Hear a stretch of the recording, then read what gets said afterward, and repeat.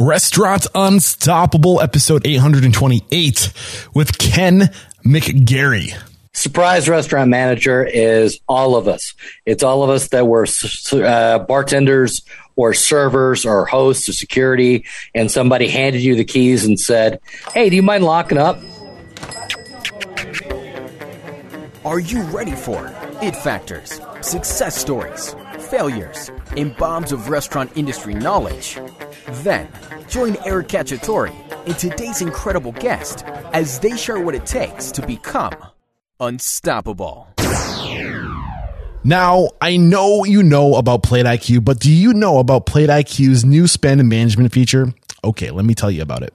Plate IQ now offers a new spend management feature, which allows you to issue virtual or physical cards directly with Plate IQ Card. With Plate IQ Card, there's no credit check, no minimum bank balance, and no personal guarantee required. This feature is great for small restaurants who want to eliminate expense reporting for their employees, but cannot get a corporate credit card issued easily.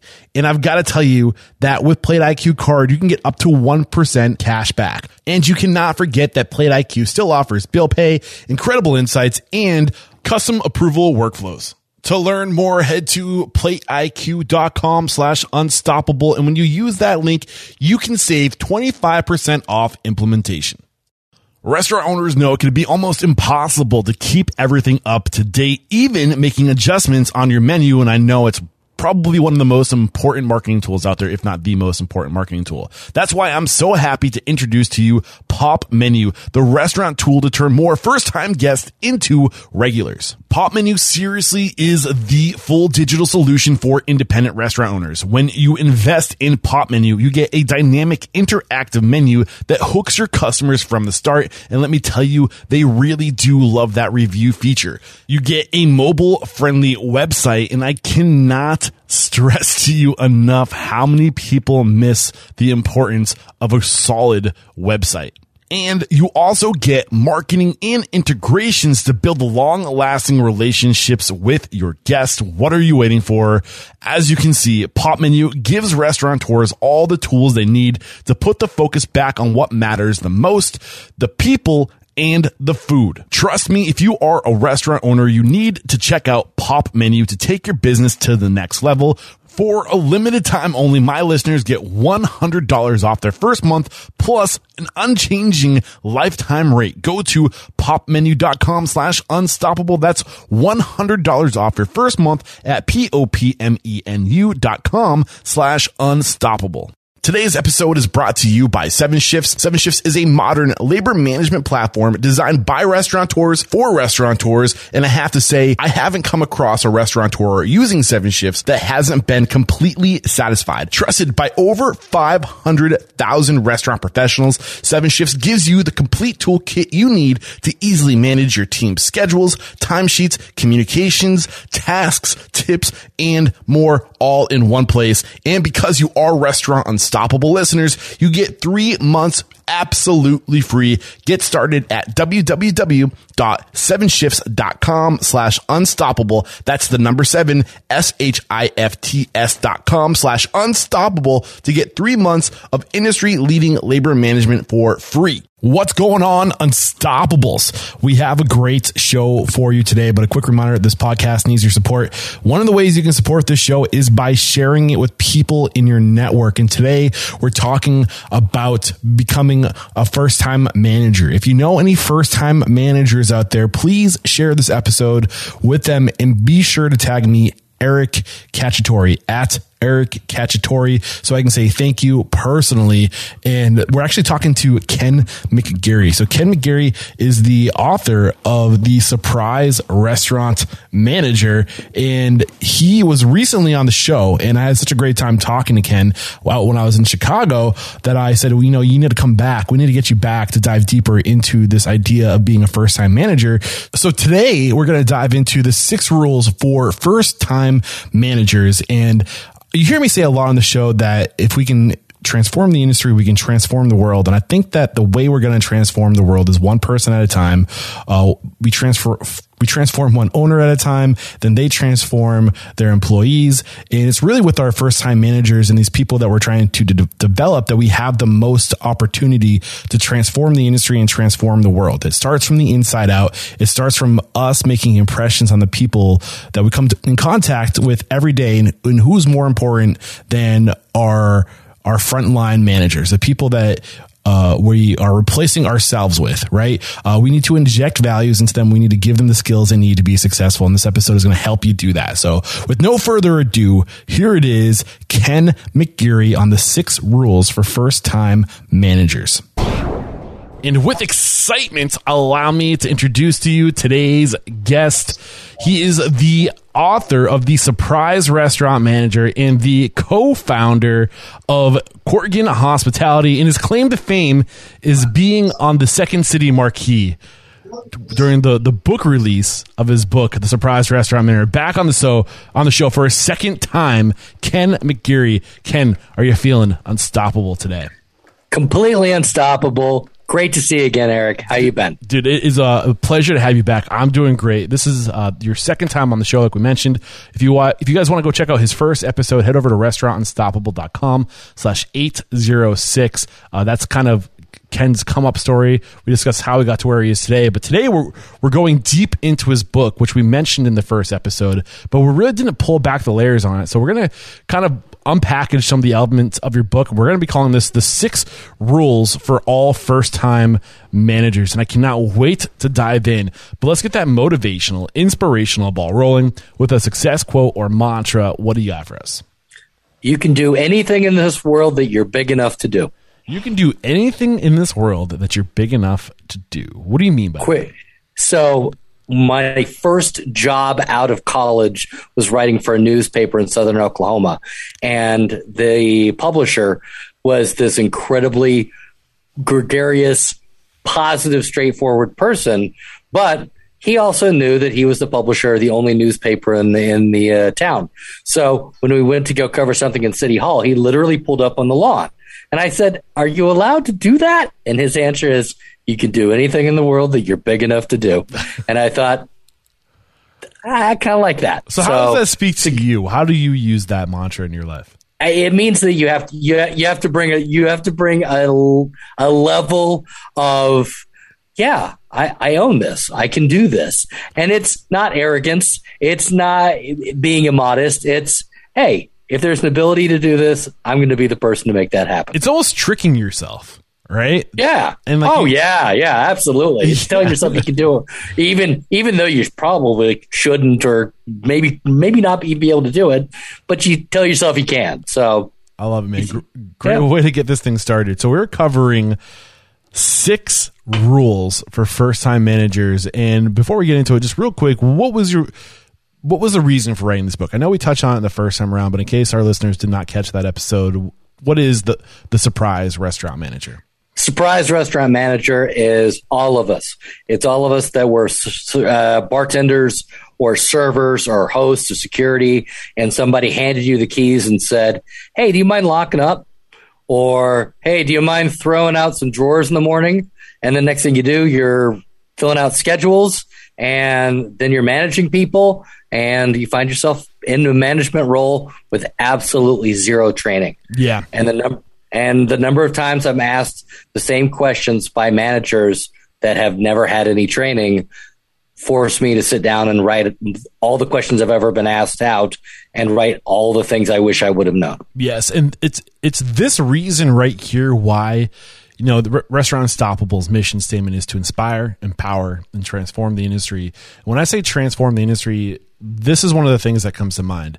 We not only transform the industry, but transform the world. And one of the reasons why I think we have the ability to transform the world is because so many first-time managers were first-time managers in the restaurant industry. We really get to influence the next generation of professionals because their first experience to the workforce is the restaurant industry. We get to mold the next generation of professionals. And when I think of that, I mean, we get to inject values. We get to inject just business savviness. We have so much influence over the future. You know what I'm saying? And what's going through your mind as I'm saying this? It's just the passion of why we do what we do. And if anything, in the last 18 months, the people that are still standing and the people that are still in this industry do it because they love it, do it because they're absolutely driven by the passion of it. And it reminds me why I chose to be in the restaurant industry. And so many people say, oh, I fell into it. But at some point, whether or not you admit it, you made a decision. And I'm reminded now often what it is that makes me so damn happy about being in the restaurant industry. Yeah, I love it. And I think it's also just having the mindset too that you're not just training a new manager, you're training, you're influencing the future. You know, whatever values, whatever habits, whatever standards you can inject into this person while they're still young and influential, or what's the word? Not influential, but easily influenced. There's a word for that. Mm-hmm. There's another word. Moldable, maybe, or is that I don't know. It'll come to me later, but I don't know. There's just a lot of power in this industry, and I want to make sure people are aware of that power that we have. And if we are aware of it, we can really be intentional with mentoring and sculpting the future. And I think that's something that we all just need to kind of be aware of. So with that said, we're going to be covering the 6 rules of first-time managers. What is the first rule? Just take it away. You're going to have to read it out because I wrote it and I sent it to you. So Give me my first one. So I shorten these rules down to I love it. Like a little height. Yeah. See, this is why I like you so much. You take my big, long, verbose stuff and you shrink it down. So the first number rule, one, don't become an elitist. What do you mean by that? Oh my gosh. The minute that you become a manager, there's a very good possibility that you are now managing people that you used to work alongside. And so everyone's looking at you like, why did you get this job? And you have to figure out how to be able to motivate people that 10 minutes ago, you were working literally right alongside. And because of that, because I said so, that elitist attitude is so easy to adopt. And you're not walking into a place to change the world 10 minutes after you start. You're walking in to realize how you're going to be able to make a difference. The best way that you can do that is keep your mouth shut, your ears open, and to try to keep your ego in check. Yeah, that was a word that was like hovering in my head right there, is keeping your ego in check, not believing your hype or your success, because it will go to your head. So what things can you do? Are there any like checks and balances to keep you honest, to check your ego? What advice do you have? The best way to check your ego is to realize that the less ego that you bring, the more results you ever have.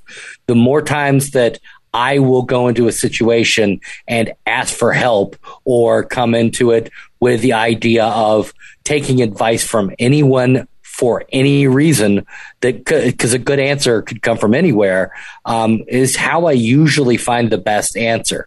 And it's rarely comes from me. If it comes from how to improve the server station, how to improve the busser schedule, whatever that is, I'm not the person who has the answer. The servers do. Mm-hmm. The bussers do. Mm-hmm. And you just become that person.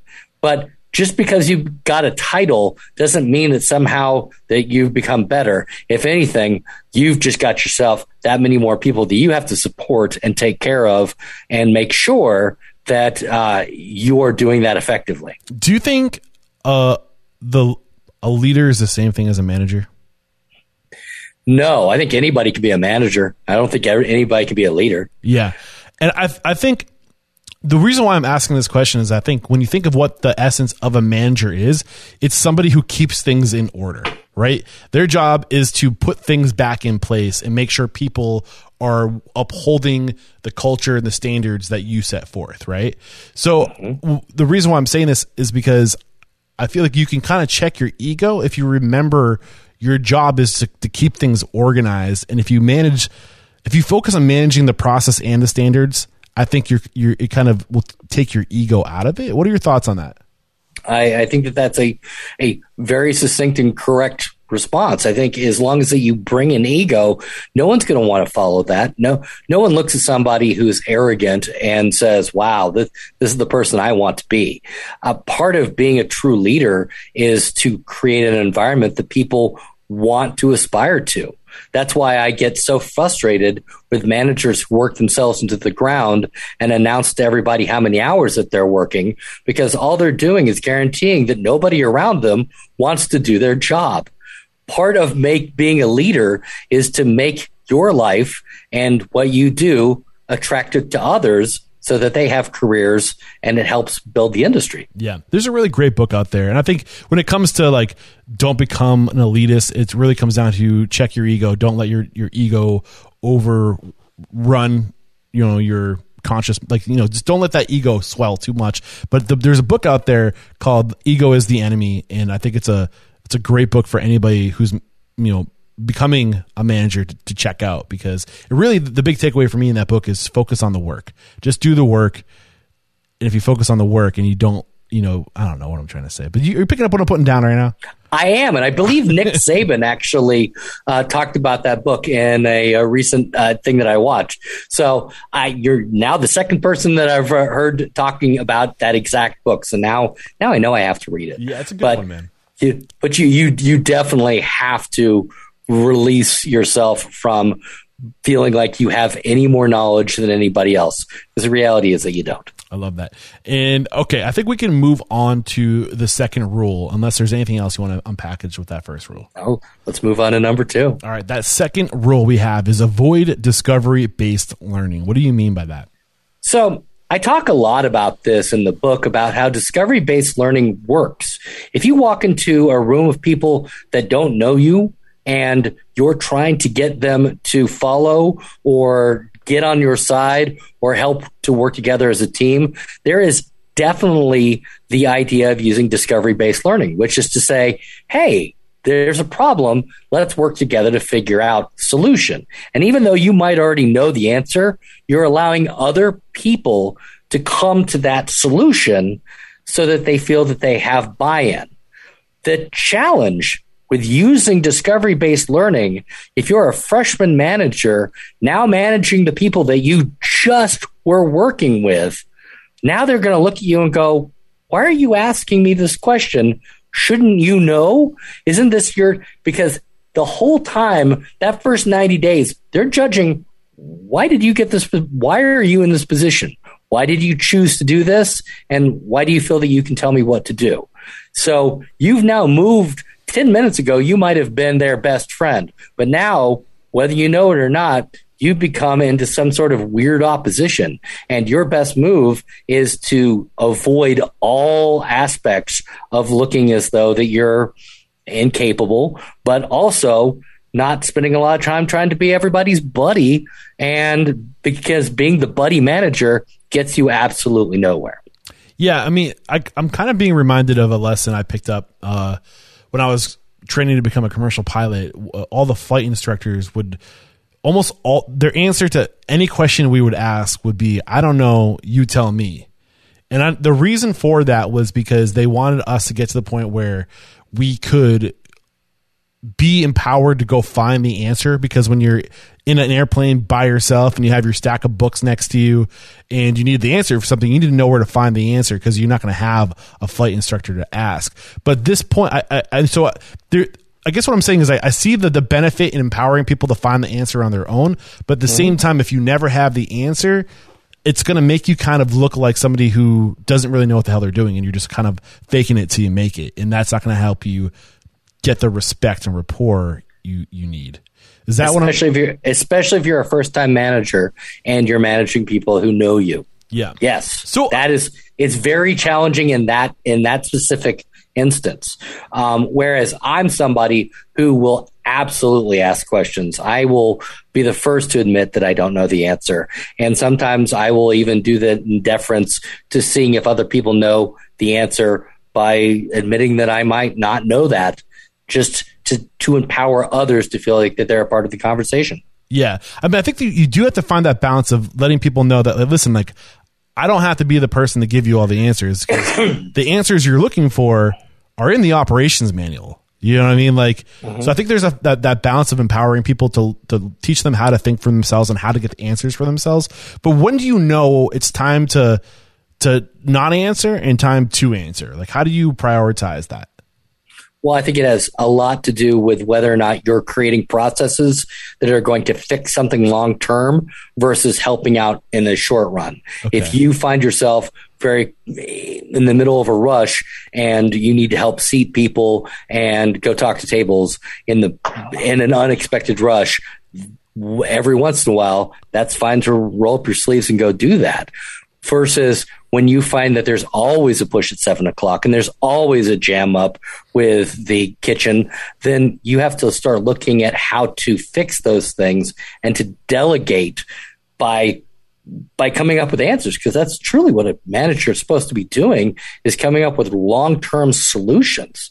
Because otherwise, everything you're doing is you're just filling in as yet another set of hands, and likely not nearly as skilled as the person who's next to you has been doing it longer. So when I read this bullet point that you share with us, one of the second of the 6 rules for first-time managers, which again is avoid discovery-based learning, my initial thought was you want to be as proactive as possible to know and understand the regulations, because it only takes one mistake of doing something illegally once to get in trouble, right? So that was kind of my first impression. So you don't want to learn on the go, because sometimes you learn the hard way, which is when you make the mistake, right? So I guess the question I'm leading to with this is, where do people go to learn the non-negotiables of being a manager, like the regulatory stuff, like, when it comes to questions around tip pooling and labor like actually labor and like overworking and sexual harassment and HR and things like that? Is there like a one-stop shop, a place to go where you can kind of get like a list of like just like things you need to know as a manager? I mean, there are federal websites you can go to go check on. You can look at the EEOC and come up with all of the covered characteristics that you cannot discuss during any sort of part of the hiring, training, employment process. There are definitely, you can go into federal labor and wage websites in order to figure out different hiring processes. But as far as being able to maneuver a lot of the psychology of it, that's kind of one of the reasons I put the book together, was just very simply, a lot of that was just kind of left to my own devices. You terminate somebody and you don't realize that there's a logic and an art to actually doing that. And by and realizing that you don't have to give a litany of reasons for why you're doing something. You're simply communicating information in the most compassionate and empathetic way possible. But no website's going to teach you that. Just trial and error, and hopefully some mentors along the way can help. Yeah, I think the chapter that you just referenced was chapter 12, How to Avoid HR. How to avoid HR is overestimated familiarity. That has everything to do with when you feel that you can have a conversation with somebody or address them in a way that they absolutely do not appreciate. And I just last week was helping out a restaurant and had this exact same thing happen, to where a manager, somebody got a haircut and he had got this big mustache, and somebody was like, "Hey, what's up, Stash?" And literally that was his boss, and the guy was upset about it. And I happened to walk by and I was like, "What's going on?" He's like, "The manager made fun of my mustache." And I was like, "Yeah, okay." And he says, "Yeah, that's I feel really bad about that."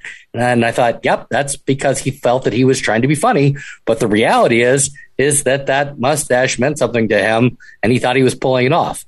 Now, he wasn't. It was a terrible looking mustache. But it's not your job to say that or to make somebody feel like that at their workplace. So overestimated familiarity has everything to do with communicating with people in a more casual manner than is at all appropriate. And that isn't to say in restaurants that we all don't, we all bust balls. We all give each other nicknames. We all do that, but there has to be that mutual understanding that that's good, or else you're putting yourself at risk. Yeah. And one of the things I did love about your book is that you do kind of just drop these like little nuggets of like things you literally just cannot say during a job interview that you would have never otherwise known unless somebody told you this and taught you this. And there's things like that scattered throughout the role of a restaurant manager of things you just cannot do or say. When it comes down to just like legal issues, right? So another great reason to pick up this book, but onto the third rule. Unless there's anything else you want to unpackage with that second rule of avoiding discovery baseline. You just keep on going. All right. You jab. We're on number 3, and that is eyes open, mouth closed. Keep your eyes open and your mouth closed. And this is not just for freshman managers. This is for every manager in every job ever. When you start a job, your first 30 days, you're going to see 100 things that are wrong. You're going to see how the place is done and go, oh my God, I can't believe that they do this. I can't believe that this is how they're packing their cooler. I can't believe that this is how they're not staggering their labor. It doesn't matter what it is. All of these things are going to come to your head and you're going to think, oh, I can make such a great difference. But the fact is, in the first 30 days, no one's going to listen to you because your job is to figure out how things are being done. But you don't want to lose sight of that because in 30 days, you're going to forget all that stuff because it's going to feel very, very normal. Day one, you walk in and you see all the backs of the bar stools are scuffed. And you're going to say, geez, why doesn't somebody just go through and take some furniture polish and do something about that? By day 30, you won't care. You will totally forget that. So for the first 30 days, write everything down that you could possibly think of and keep your mouth shut. And then at day 30, ask somebody to sit down, have a conversation, and then pick the top 10 things. Don't go through the litany of the 200. Keep some of those in your back pocket as you're continuing on. But you're going to find those top things that you're going to start tackling and focusing.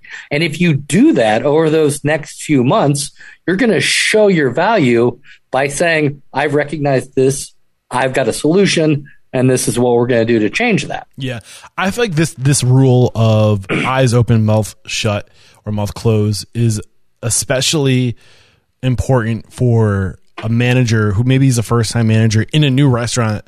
I mean, if they were hired from the outside to come in and be a manager, this is especially important because you don't know the culture. You don't know who's who. You still don't know all the systems and processes and procedures yourself. So especially if you're new to an organization, just like first seek to understand, then seek to be understood. And I think I would even go beyond 30 days.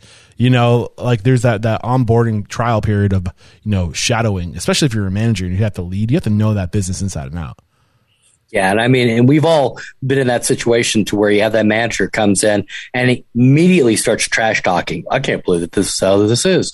I'm going to totally change this. I'm going to make things different. Yeah.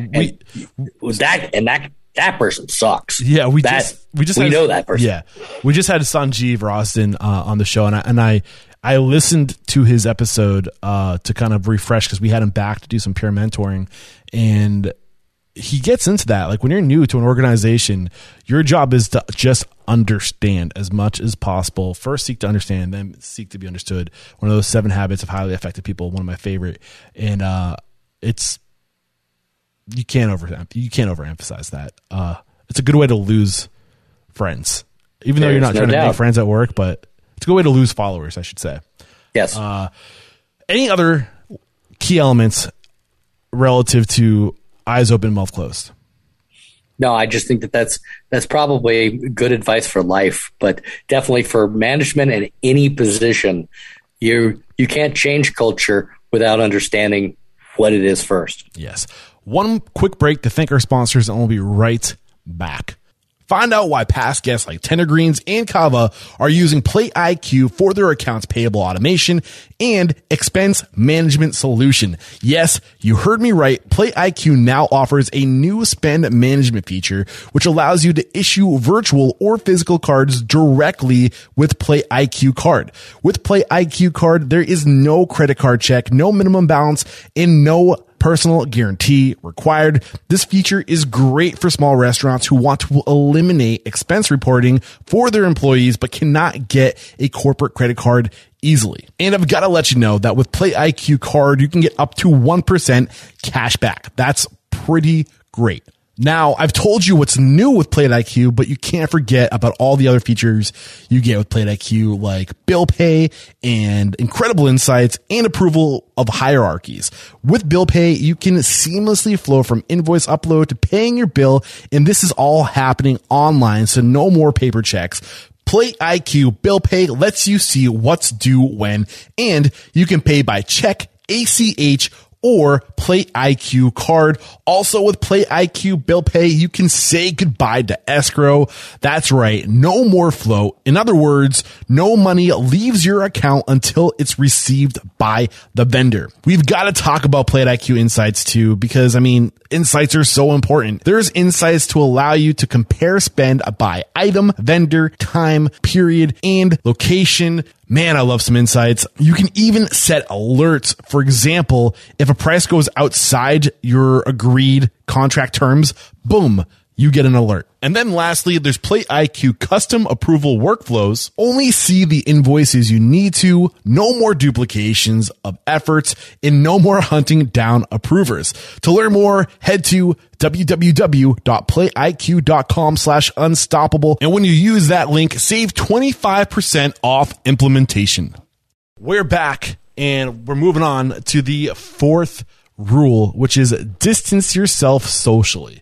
This has got to be hard for a lot of people. Why is that so important? Well, again, especially if you are in a situation to where you're managing people that you used to work alongside, it is so tough to now say, well, yeah, I'm going to put myself in a bad situation if I'm only hanging out with these members of the staff, because you're automatically going to be seen as playing favorites. There's also that desire when you start a new place, even if you don't know everybody, to start hanging out with them socially, because you think that you're breaking down barriers and you're making yourself more approachable. And all of those things are actually undermining you, because they're simply putting you in a situation to where the people who aren't there, whether it's because they weren't invited or because for whatever reason, maybe they don't drink, but you're taking everybody out to a bar and they don't feel comfortable going. Next thing that you're going to run into is people who will think that you're playing favorites. Yeah. And you kind of are. And that's a real huge issue. And I know that it's impossible to say, there's so many places that say you're absolutely mandatorily not supposed to hang out with staff. And I would be a huge hypocrite to say that I don't do it, because I absolutely do it.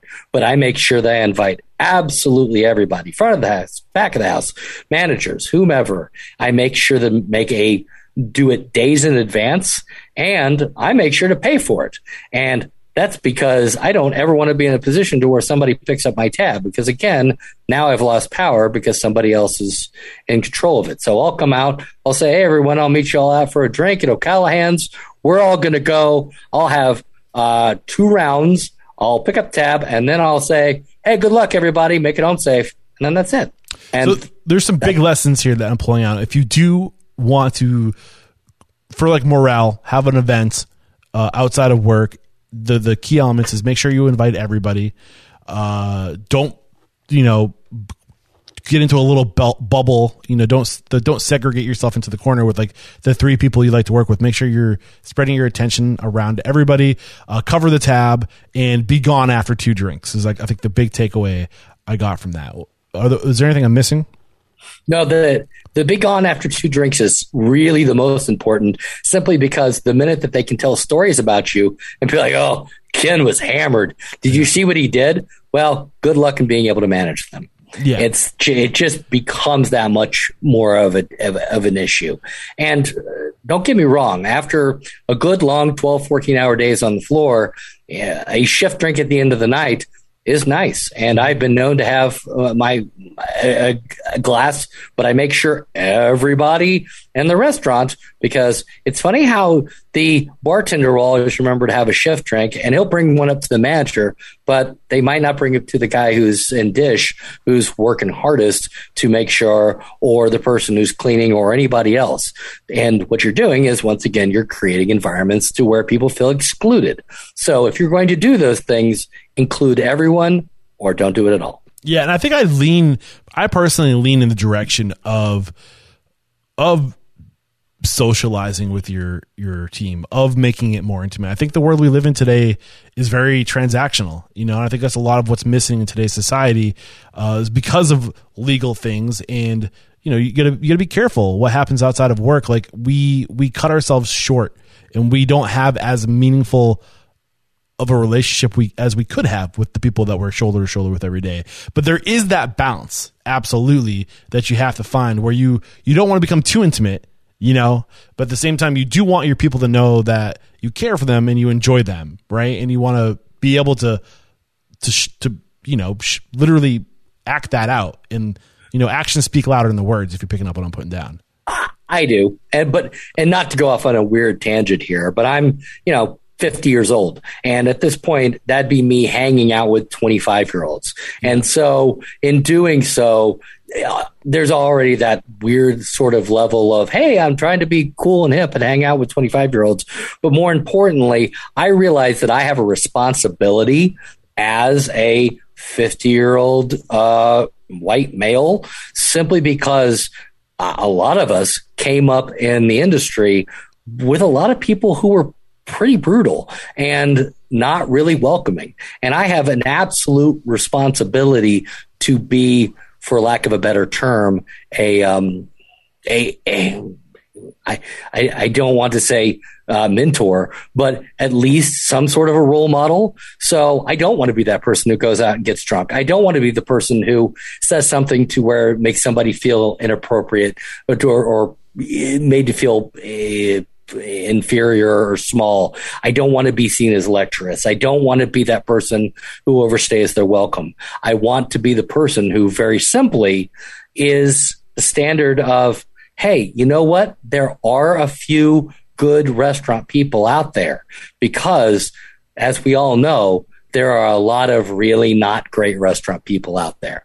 Yeah. So if you are on the younger spectrum, you're 25 years old, you're great at your job, you get the promotion, you've been working at this place for 3 or 5 years, whatever, and you're friends with everybody. You used to go out all the time and stay for 5 or 6 drinks. What advice do you have for that person to transition away from that lifestyle, being a part of the party, to now not being able to, now that you're taking on more responsibility? What's that transition like? If you're unwilling to stop, which when I was made a manager at 29, running a nightclub in Chicago, and every one of my friends also worked in the same club, and I didn't stop. I didn't go home after 2 drinks. I realized very quickly that I had to put rules that said, hi, I have to be manager Ken at this point. I have to be able to manage it by addressing certain things. And we have to be very open about what is acceptable and what is not acceptable. And if you function outside of the boundaries of your position, then I'm going to have to call you out on that. And just because you and I are friends doesn't mean that I can't do that. And that has worked to a certain point, but I spent the majority of my life trying to be liked. And that is such a weakness in management, spending a lot of time really desperately wanting people to like you and think that you're fun and good and, oh, what a nice person. All those things are wonderful, and who wouldn't want to be liked? But it's more important to be respected and to have somebody feel like they're looking out for you professionally, and that they carry themselves in a way to where you're happy to work with them. And the minute you get away from trying to be liked and focus a lot more on what it is to be respected, it changes your entire focus. And if you got into it, I might have missed it, but what is the key element, the thing that you can do differently to pivot from focusing on being liked to focus on being respected? What's the difference between being liked and respected? Being liked is not wanting to do anything that's going to ruffle anybody else's feathers, walking on eggshells, being very cautious of, I want to make absolutely sure that, that somebody else doesn't feel, and it's this way of being timid in your communication. I talk a lot about blunt criticism, and I'm not a person who spends a lot of time providing massively blunt criticism, but I'm surrounded by owners and operators who live in that world of massively blunt criticism of this is what this is and this is how it is and blank, blank, blank. And I've learned to embrace that a lot more simply because I know it's honest. And sometimes when we're trying to be nice, we're caging it and we're not being 100% forthright. So the kindness is never lost, but the honesty is required. All right. So that wraps up rule number 4, distance yourself socially. Rule number 5, advocate success. What do you mean by that? Say that again? I summarized your words. So rule number 5 for you is don't just be an advocate for staff. The staff, yes. Be an advocate for the success of the business. Okay, correct. So when you become a manager, there's a very big tendency to start going to the owners and saying, Mike, you know what? We need to make sure that we're doing this for the staff. And you become this elevated person that is speaking on behalf of the team, which if there are things that need to be adjusted, of course, there's a value in that. But if you are truly looking at being a manager and being a leader, you have to look at the restaurant as a whole. Because let's say that servers are upset that they don't have bigger sections. Oh my gosh. Well, your challenge is that it's taking 10 minutes for people to get greet times. And even though your staff very well might feel that if we could only, cut 2 or 3 people a day, then we would make more money and that would be better for us. It wouldn't be better for the business necessarily. So you have to think of things in the way of how they function for the business as much as for everyone involved. But that isn't to say that you can't address that exact situation by figuring out who can handle more sections and who cannot, and then figuring out ways to train people in order to become better at what they're doing. So if they were a 4-table section before, how to get them to where that they could take extra tables. There's all of those things are possible, but the minute you become a manager, you don't just become this mouthpiece for what the staff all rallies to say. And that's not an anti-staff sentiment. It's you have to think of business as a whole. Staff might want to close at 10 o'clock, but that the theater crowd's going to come in at 10:30. And so you're going to stay open simply because that the minute that you close early, that theater crowd will never come. So you make those decisions sometimes based on the business versus what the staff wants. So how do you get the entire staff to advocate for the success of the business? Like anything else, if you just tell people what to do, they won't do it and they won't find any value to it. So a lot of it is focused on, these are the things that we're trying to accomplish, and what is a good timeline to determining whether or not it's going to work. A perfect example is the number of times I've seen people who put together Sunday bloody bars, and they put a huge Bloody Mary mixes, and you can go along, and everyone puts on all their different things, and they put out a bloody, and then they market it. Come in, get all you can drink Bloody Marys. They do that for 3 weeks, and then it doesn't work, and then the staff goes, "Well, this isn't working," and then the manager goes, "Well, we're losing money," and then they close it, and it goes away. Well, you didn't give it any time to actually truly catch to where people go, "Oh, you know what? Last month I tried that maybe I'll try that again in a month or two. So any of these ideas or plans that you're doing, whether it's to extend hours to get to a theater crowd or launch different specials or to engage a happy hour, you can explain with your team the logic of what that's going to, how that's going to work, but also set forth the parameters of understanding that if it's not successful in 3 weeks, we're not going to abandon it. Your minimum for doing anything should be 6 months, because it's going to take that long for people to go, oh yeah, the Sunday brunch over at that place is amazing. You have to go check that out, because by that time it becomes something that people know to be a thing. But without communicating that to staff and just saying, we're going to do this, and they all stand around on Sunday and no one shows up, of course they're going to get discouraged. And of course they're not going to be a part of it. What's going through my mind listening to you talk is this idea that it's not enough to explain what to do. You have to also explain the why behind it. And make sure.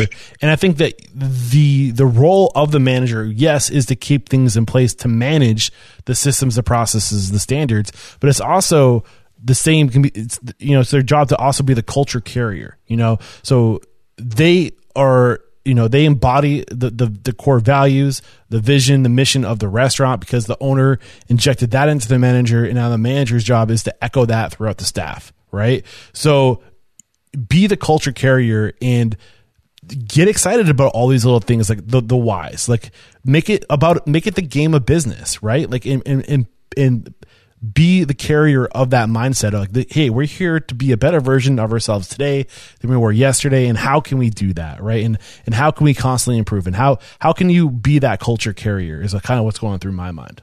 That's exactly why I'm such a proponent of sharing as much as humanly possible with the staff. I love places that put the P&L on a chalkboard in the middle of the kitchen. I love places that do profit sharing and have an understanding with the staff of exactly what it looks like to run a business and where the challenges are. So then when you're trying things out that maybe don't seem to be working in the beginning, you're doing so because it's an attempt to try to recover and a point to where you're not making any money.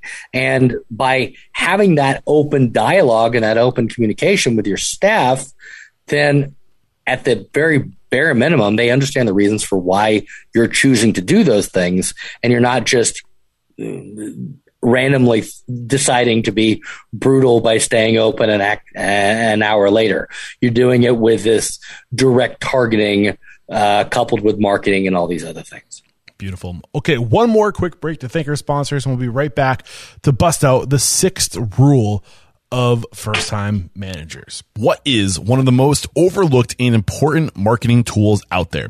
It's your menu. And honestly, I cannot blame owners for overlooking their menu. It can be super tedious and boring work, let's be honest. Not to mention, it's time-consuming between all the other channels of marketing, i.e. social media, direct mail marketing, and managing your operations and customer relations. Who has the time to dink around with their menu? Not many people, right? So that's why I'm super excited to introduce to you Pop Menu, the restaurant tool to turn more first-time guests into regulars. From the website to the marketing to the contactless ordering, Pop Menu is the full digital solution for your restaurant. Pop Menu also provides a dynamic mobile-friendly menu that hooks your customers from the start. And this is a really cool tool. Diners have the ability to leave dish reviews, which really helps your menu speak for itself. Beyond these engaging features, Pop Menu provides marketing tools to build long-lasting relationships with your guests. For example, you have the power to send automated texts and emails to incentivize new orders or promote new dishes. You can even set up online ordering and delivery direct through Pop Menu. This means less ordering complications and lost commission to third-party apps. We all love that.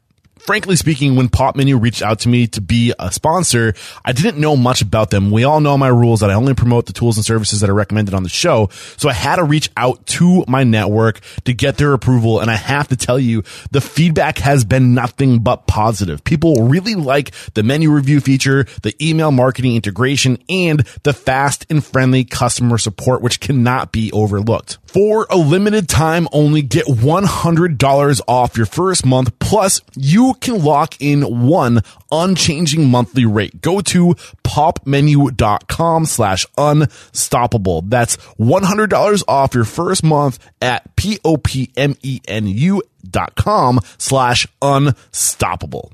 Today's episode is brought to you by 7 Shifts. 7 Shifts is a modern labor management platform designed by restaurateurs for restaurateurs, and effective labor management is more important than ever to ensure profitability and restaurant success. Especially with this labor shortage, you need to rely and trust technology more than ever before, and dialing in your labor management is one of the most positive, dramatic impacts you can make on your business's bottom line. And when it comes to labor management, 7 Shifts is one of the most, if not the most, organically recommended labor management platforms on the show. Trusted by over 500,000 restaurant professionals, 7 Shifts gives you the complete toolkit you need to easily manage your team's schedules, timesheets, communication, tasks, tips, and more, all from one place. Best of all, 7 Shifts integrates with the POS and payroll system you're already using, like Toast, to make smart operating decisions and turn labor management into a competitive advantage for your business. Restaurant Unstoppable members get 3 months absolutely free.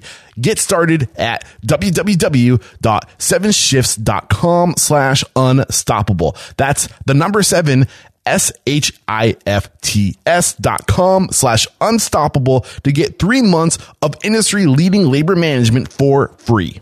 We're back and we're going to bust out the 6th and final rule, then open it up for Q&A. And that last rule is meal etiquette. Have meal etiquette as a manager. What do you mean by that? So it goes without saying that the most important aspect, the thing that your job as a manager is to support your staff. Be there for your team, help promote positivity, and give them reason for why they want to be there versus the thousands of other restaurants that are currently hiring. And one of the biggest things that I see all the time that drives me completely insane is managers who will go in and just sit down at the bar and have somebody ring in their manager meal for them, which is completely lazy because you know how to go to a POS and ring in your manager meal, but you don't. You just have somebody else do that for you. And then you eat your meal, and then somebody clears your dish for you.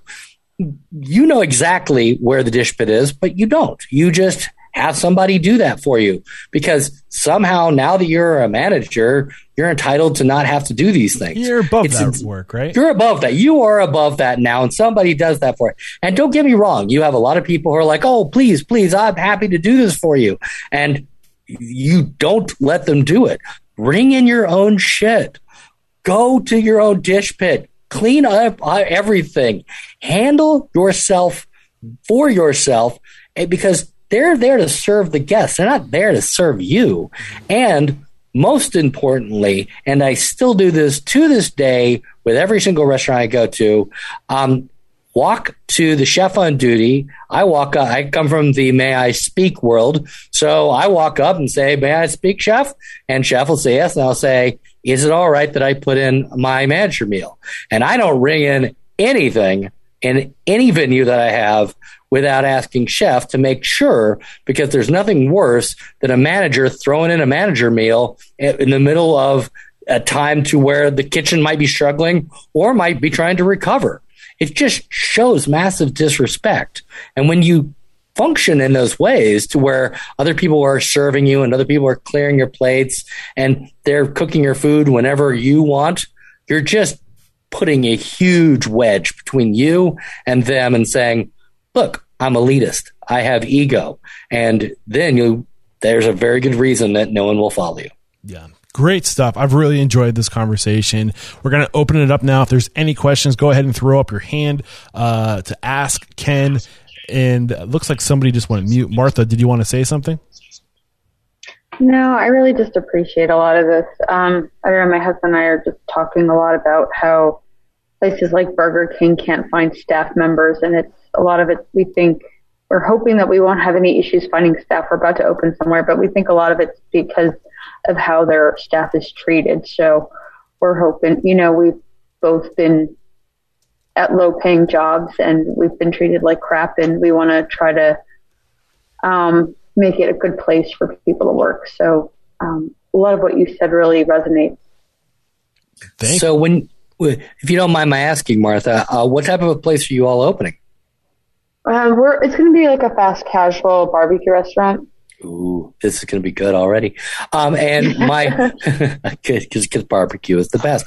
Now, that being said, what is the one thing that you learned from bad management that makes you go, I am not ever going to do that when I have my own restaurant? Oh, just like kind of treating staff like they're disposable. Mm-hmm. I think that's huge. It's huge. My husband worked for a guy who was like a typical restaurant chef who had like the really big, like he would just have like outbursts in the kitchen all the time. Sure. And my husband and I are just like, anytime we do hire people to work for us when we get really busy with catering. But it's one thing we when we're in the kitchen together, if you didn't know that we were husband and wife, people wouldn't know we're husband and wife because we just, have tasks and just try to do them. I don't know. I think that you should people feel appreciated. Write all those things down. Just write everything that you remember and how that made you feel, because it will help you to be the exact opposite. Scheduling was always my biggest one. Someone who would put out the schedule on Saturday night for Monday, and you had no way to plan your life because they waited till the absolute last minute before giving you your schedule. There's 100 things that you've experienced, and the more you go back through your life and realize how you were done wrong, you'll do everybody right, no doubt. That's great. I see your hand. Sorry, did I cut you short, Martha? No, I'm good. Thank you for your question and your engagement. Cash, you're up. Hi, Ken. So my question is regarding Rule 4, distance yourself socially. So do you think that it's more based on that even though you make unbiased decisions, the staff will see it as a biased decision where you are, giving more preference to the staff that you're hanging out with rather than the ones you're not? So the challenge becomes in perception versus intention, because it has never has anything to do with intention. You very well might have said, you know what? It was a really hard night. Let's go next door to the pub. I'll buy everybody around. Let's do that. But then doing that, you might not have invited somebody, or somebody might have left 10 minutes early, or for whatever reason, they now feel excluded. Or maybe they didn't work that night. And you took out everybody on that Tuesday night, but your Wednesday crew, they didn't get to go out. And now it becomes, it's got your favorites. Because anytime that you feel that somebody is doing you wrong, whether it's true or not, you're going to look for reasons. And it has nothing to do with your intention of trying to make connections with people and be welcoming. It has to do with the perception of it. And that perception is what ends up getting you into HR. Follow-up question, Cash? What if you're in the situation where, like, okay, you do make these decisions to, hang out socially and everything, and everyone is, they're fine if being invited, not being invited. But when it comes down to decisions related to work, do you think those will affect, the perceptions of the decisions you make regarding your work? I wouldn't say that I would. I would think that I would be able to hang out with everyone socially and it would be fine because I'm a professional and would make sure that wouldn't affect anybody else. However, that doesn't necessarily mean that that's how it's going to be perceived. A quick story that I put in the book was I was never that manager who hugged everybody, but every once in a while, you'd have somebody who'd come up to you and they'd put their arms out and they'd want to give you a hug. And I always felt it was weird to not hug them. So I came up with a rule that said, if you initiate the hug, I'll hug you, but I'm not going to initiate the hug. You have to hug me first. And I thought, that's genius. I'm good. That shouldn't be a problem. And then I got a call from HR. And I said, why? Because I'm not forcing hugs on anybody. I'm literally only hugging people that are offering hugs to me. And they said, that's the problem, because somebody who didn't know that they had to offer a hug to you felt like you didn't like them. They thought that you liked everybody that you hugged, but the people that you didn't hug, they felt like you didn't think that they were as good. And I felt about that big, and had nothing to do with my intention. It had everything to do with the perception. So you go out and you drink with a few people. Your intention is to just hang out and make friends. The perception is you've got to click. Thank you for the great question. Thank you for the answer. Jared, I see you with your hand up. Go for it. Okay, so my question is, Ken, do you have any advice for temporary managers? People who have to fill the manager role for a predetermined shorter period of time. When I was a few years ago, I was working in a kitchen. I was basically the boss's right-hand man, and he had to get surgery. So for 3 straight weeks, I was there, open to close, every single day, counting the money, managing people. Is there any differing advice for people in that position? I love that you asked this question, because my wife works in event sales, and obviously event sales was one of the first things to go away during the pandemic. So she worked floor management, and and she was a fill-in manager. This is literally like the definition of surprise. It was 100%. She was manager. There you go, surprise. It's exactly what she was doing. The advice that I gave her and that I would give to you is own all decisions and don't sidestep it. I would call it like the substitute teacher. We all had that substitute teacher come in and they'd be like, yeah, I'm the sub today. I don't really care. You guys just watch a science film. I don't care. And so everyone went, I don't really give a shit. And it just became that blow off day in school. And everything, went to hell. So if you're that person who just walks in and says, well, I'm just holding it down, I'm doing whatever that person tells me to do, people will walk all over you. They don't listen to you. And you're not learning anything about actually being a manager. And there is a benefit of learning how to manage people, whether it's in a restaurant or any other business. There is definitely that. But you can never do that as long as you're the person who's starting out the conversation by saying, I'm only here a short time and what I say doesn't really matter. So you must own all decisions. And that actually even is a big thing for when you have somebody above you that makes a decision that even if you don't agree with, you own it. And that took a long time for me to understand. An owner would make a decision on how to do stuff, and I would think he would be wrong. And I would want to tell my staff, that owner's wrong, but we have to do this. But the minute I do that, I say, hi, I have no power. So you have to take ownership of decisions. Otherwise, people will look past you. Awesome stuff. Great question. We have time for one more question. Bob, coming to you. Hey, Ken, in your travels of management, how many organizations have you run into that actually have a written ops manual? A written ops manual for managers? Yeah. One. Okay. Well, I can think of one, because now I've been with several that have a 13-week program to where you start out in the kitchen and you spend a week in prep, and then you do something in saute, and you work all the way through all the stations, and then by the very end, I've definitely been a part of associations that have that structure, but I can't think of but one that really worked from a standpoint of what it was to touch tables, interact with staff, do the actual day-to-day operations that, and how to manage all the pressures behind it. Yeah. I can't help but think back to a recent interview I did with,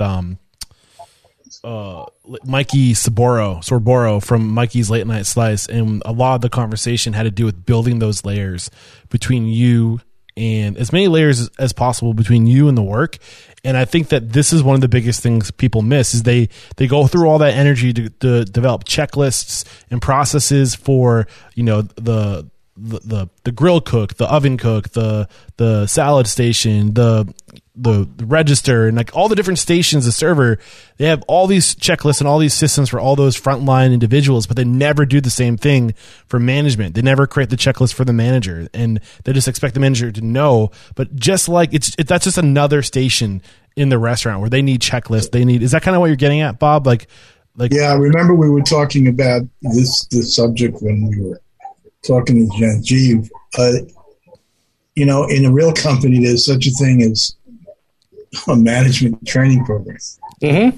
And it takes the lower level, let's call it worker bee, and trains them through the process of becoming a manager. Yeah. What are the 13 steps of service in regards to management? And the managers have, they're a job description in itself, right? Mm-hmm. Why are they exempt from a training program? That is a very good question, Bob. There's no doubt. I mean, you can see manuals all the time that explain what a figure eight is and how you're supposed to walk the floor and how you're supposed to use these checklists, but none of it truly focuses on the how to inspire and how to communicate effectively and what to do when you have issues with your staff who feel that their schedules are being done incorrectly or that they're having other issues. Those aspects are just left up to instinct. And that's tough. That's the seat of the pants management style. That's no doubt. You're going to go with the gut. And I mean, and that's where people, I absolutely have sat in a room where somebody had a military tattoo and the person across from him said, and I love the thing. Hey, you're in the military. I was too. And I really appreciate that. And they had this great rapport talking about their military service. But after the interview was over, I had to turn to that manager and say, you can't do that. As much as you would love to make those connections, you can't point, even though something's tattooed on something, unless they bring that up to you. And even that, you can't touch on it because military service is part of the EEOC protected class. And that, and the intention is so right. It's thank you for being you and thank you for your service and thank you. You're trying so desperately to do the right thing by your gut. But the reality is that you're putting yourself in a bad spot by just not knowing the fundamentals of what you're allowed to ask and not. I was in a restaurant location. I was CFO of these companies, so I normally didn't go to the locations unless it was new. And I was in a new one, and they had fired the general manager, and they asked me to go there and play general manager. And I said, "You really want me to do that, huh?" Their answer was, "Bob, there's $28,000 a day that goes in cash through that place. We need you to be there." Right. I said, "Yeah, okay." So I was there, and I'm doing what I'm doing, and the beverage director comes downstairs, and she's in a panic. I go, whoa, what's the matter? And she's just going, "Oh, we're getting ready for service, and this one's not here, and this one." She's going on and on about this stuff, and I got to get on the floor. And I said, "Can I ask you a couple of questions?" "No, Bob, I really love to talk to you, but I really got to get on the floor. I got to get on the floor." I said, "Explain something to me. Define going on the floor. What does that mean?" You know what the response I got was? "I have to go babysit." Yeah. I was looking for something a little more in depth. A little more inspiring. Like, yeah. I have to go give an engaging pre-shift and then make sure to, you know. Yeah, exactly. Yeah. And I have to go babysit. And I'm like, boy, that's the wrong attitude to have. There's no doubt. And that's there are a lot of people who lost a lot of passion for being in this industry.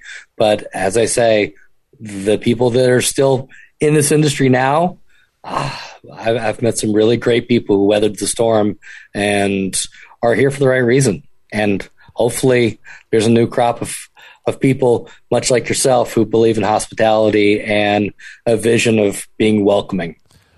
Great questions. Great engagement. Thank you guys so much. Ken, any final words before we wrap things up and say goodbye? Just my continued appreciation for you, Eric.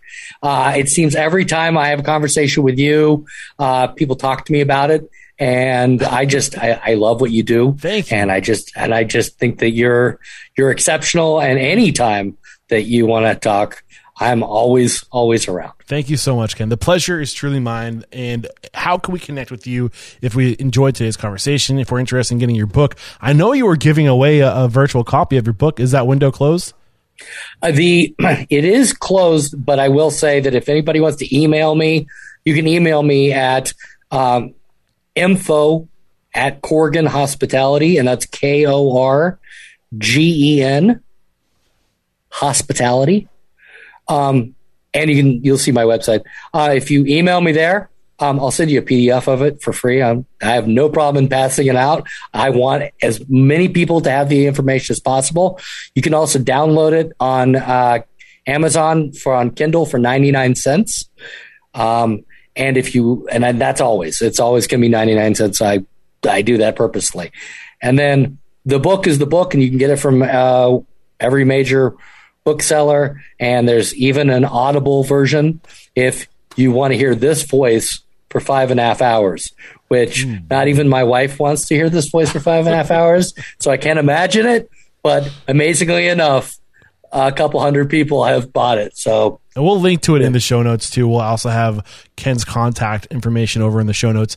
Head over to restaurantunstoppable.com/828. We'll have a summary of today's discussion over there, as well as those links and contact information. Ken, there is no questioning, my man. You are unstoppable. You as well, Eric. Thank you, everyone. Thank you. Cheers.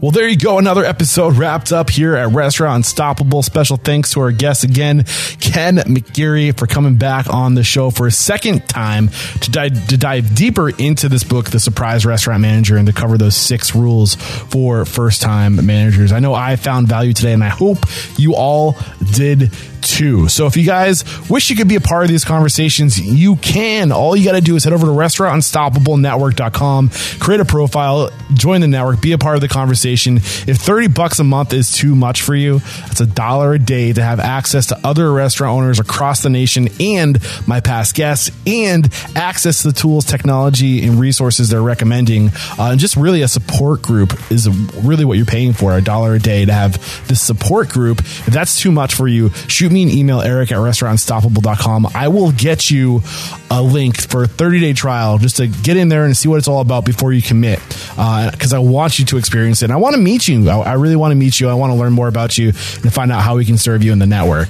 So in the network this week, actually I should say next week, if you're listening to this on Thursday, we have David Scott Peters joining us to cover budgeting. We're going to be going deep into budgeting. That's on Wednesday, the 22nd at 9 a.m. Eastern time. And then we have Chris Dimmick, same day at 2 p.m. Eastern time. He's joining us to do some peer mentoring. So peer mentoring basically is your opportunity to connect with my guests. A week to 2 weeks after I get them on the show, they come and they hang out in the network and they offer some advice to you. So you can bring your questions, you can reflect on their episodes, you can ask them the questions you wish I did. It's pretty rad, and I would love to have you guys be a part of it. And lots of cool things, other things happening in the network. I think I'm going to try to be much more intentional with the content. The whole purpose of me starting a Restaurant Unstoppable podcast was to learn from successful restaurateurs so I could be successful one day opening my own restaurant, and to use this podcast to be the prime to my engine, to help me get the ball rolling. And I'm getting to that point where I have a little excess income and I can slowly start to invest in my own vision. And I want to use the network to literally go to the people I would go to if I was opening a restaurant tomorrow. So if you're in the startup stage of opening a restaurant, now is the perfect time to be a part of the conversation, because you can go through this journey with me. All right, guys, until next time, peace out.